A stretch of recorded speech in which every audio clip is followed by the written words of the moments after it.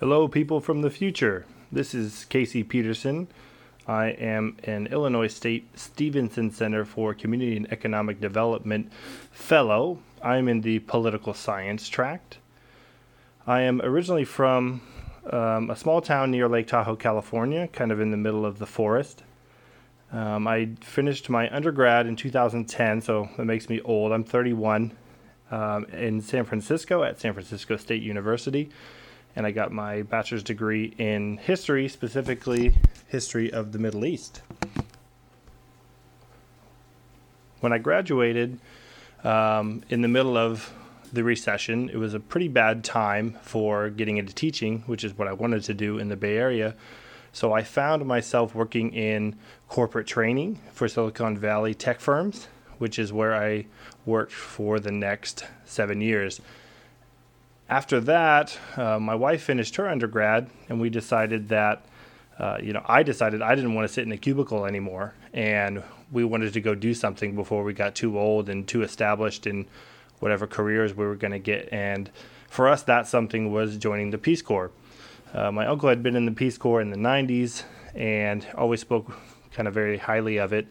And we applied actually 3 times to the Peace Corps because married people are a little bit harder to place, especially married people in different sectors.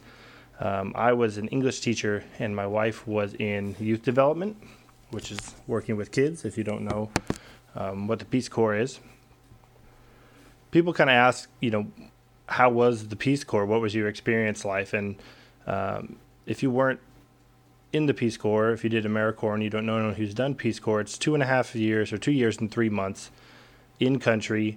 And the honest answer is it's kind of a little bit of everything. You have the highest highs, the lowest lows, and everything in between. But one thing that I know most people would agree with is you don't come out the same. And that was definitely true for myself and my wife. I was a normal English teacher at a village school, and so I taught from between 3rd and 11th grade English every day. They kind of have a crazy system where, when I taught history here in San Francisco, I would teach 10th grade history, and it was 10th grade history 6 times in a row. But in Ukraine, they don't really have that, so you're jumping around all the time, and it makes for an interesting day, but it makes also for a very hard to plan day. But for the most part, I was glad. If I did 8th grade over and over and over, it would have been a little bit monotonous.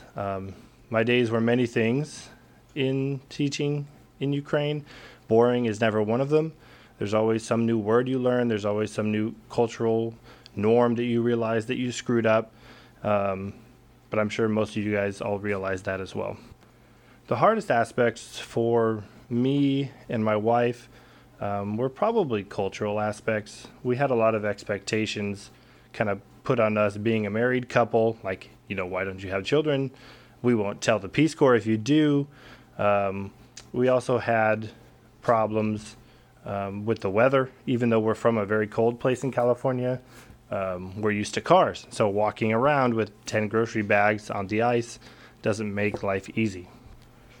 But as Peace Corps was winding down, my wife told me about all of the scholarships available.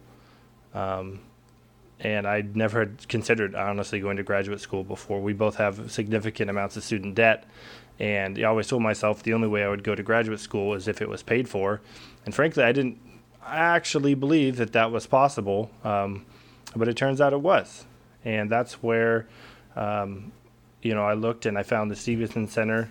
And I saw that they have a track record of doing this for decades, literally decades. And I decided to apply. I applied to pretty much every graduate program that had a full ride, tuition plus, a guaranteed graduate assistantship across the country, which had history, political science, or education.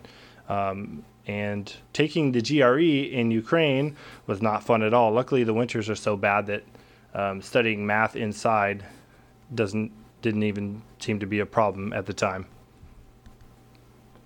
So to my surprise, I actually got into 3 different schools, and that made my decision. I was initially ecstatic, but then I realized, oh my God, I actually have to make a decision here.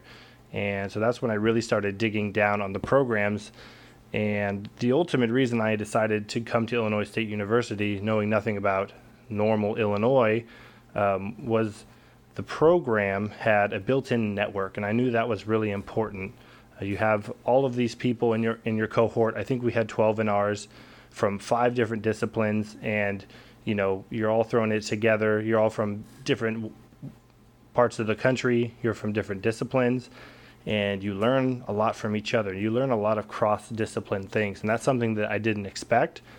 But upon my interview with the Stevenson Center employees, I realized that they really knew what they were doing. And having been through this program for a little more than a year now, I realized how important that is. I think if I would have gone to a different school where I got this graduate assistantship, but I was just a normal graduate student, having to navigate all of a new city, a new school, a new faculty all by myself, it would have made everything much harder. So I remember I was a bit nervous because I had been out of school for literally 10 years. I was like, I don't really know anyone who's gone to graduate school. Like, do you have to wear a suit? Like, that's how dumb I was. I had no idea. If you're also wondering that, the answer is no. I would say the dress is a little better than undergrad, but not by much. So after the first semester, where you kind of realize what the discipline entails, where in political science, you pretty much choose a track, whether you want to go down the theory track or the qualitative data track. Illinois State does a good job of making you learn both, but also they're willing to teach both, which, from what I gather from other schools, is not always the case. Something that I was really interested in is public trust, how people trust each other. That was something that was severely lacking in Ukraine, and I noticed what that did to their society, some of the problems that bring with them, and I wanted to see, where the United States ranks on that list, what we can do to boost those numbers, what other countries have done to try to boost those numbers as well. So one of my first research projects in the second semester was on that and how to build public trust. I remember our first political science class, literally the entire first month, we just stayed in the classroom. And once the professors left, we looked at each other and said, do you have any idea what they're talking about? And apparently this is common. It happens year to year. We're not especially dumber than anybody else. And it was a bit of a wake-up call for us. And we did eventually grasp onto the subjects, but that was kind of our welcome to grad school, it's time to go to work moment. I do want to talk a little bit about the community of Bloomington Normal. Now, we were lucky enough that my wife actually got a job here working for the city of Bloomington before I ever came here. So that's been a really good blessing for us.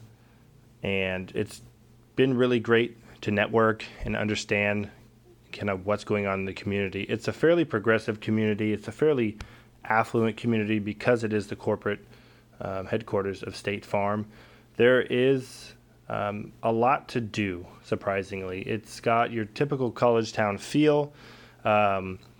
It's quite flat, which is hard for me, so there's not a lot of, there's no rivers and lakes and things like that to go to. But it does have, they call it the Constitution Trail, which is a huge network of bike paths that goes straight through the town. And it's really nice because people are out walking all the time. It's also fairly inexpensive to live. I'm constantly astounded at the food prices. Rents are much better, of course, than what I'm used to in California. There's pretty much everything you need as far as shopping and grocery and everything else. And of course, when you have a built-in network of friends from your Stevenson Center year cohort, that really makes everything a lot easier as well. So now I'm in my second year. I'm in my professional practice working on my capstone project. Right now I work at the McLean County, which is the county, Regional Planning Commission. So they're in charge of transportation, housing, analytics for different numbers throughout the county. It's a pretty normal 9 to 5, Monday through Friday job for me. My typical day, I'll have a number of projects I'm working on. Right now, I'm working on an amendment to our long-range transportation plan, which is going to include autonomous and electric vehicles because that's something I have some experience working with. But it's also set me up really well for understanding the type of jobs that are out there when I graduate in hopefully 6 months. I've got to meet a lot of different people in the community who are in various roles, whether they're governmental or other stakeholder roles. And I think it's been a really valuable experience. I still have 6 months to go, of course, which in that time, hopefully I'll finish up my capstone. I'm also still in the process of finalizing what my capstone will be. If you don't know, I didn't know at this point when I was you. A capstone is what you would do in place of a thesis. A capstone is more of a project where there's some sort of end result rather than just a paper. In my case, this long paper I'm working on to create an amendment to this long-range transportation plan will most likely be my capstone. I'm also planning a project to work with the various municipalities in town, whether that's the town of Normal, the city of Bloomington, or the county of McLean, to create a dashboard to streamline permitting and ADA accessibility rules for companies who would like to put in electric vehicle chargers in one of those respective municipalities. Once I graduate, I'm pretty sure that I'm going to stay here in Bloomington Normal. California calls me for a bunch of different reasons, but frankly, it's just too darn expensive to move there, even though all my friends are there.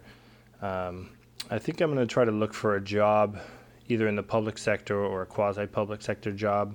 We also have an electric truck company named Rivian who is hiring like crazy right now, and they're expanding a lot here in North Normal, so I'll probably look into that as well. To wrap up, I hope you apply for the Stevenson Center if you're interested in one of these programs. If you're not from the Midwest, don't be afraid of the Midwest. I'll admit that I kind of was, but after moving to Ukraine, it's a blessing here, and I'm quite happy to be here. Again, I hope you apply, and I hope that this podcast was useful, and hopefully I'll see you in the next year or two. Thank you.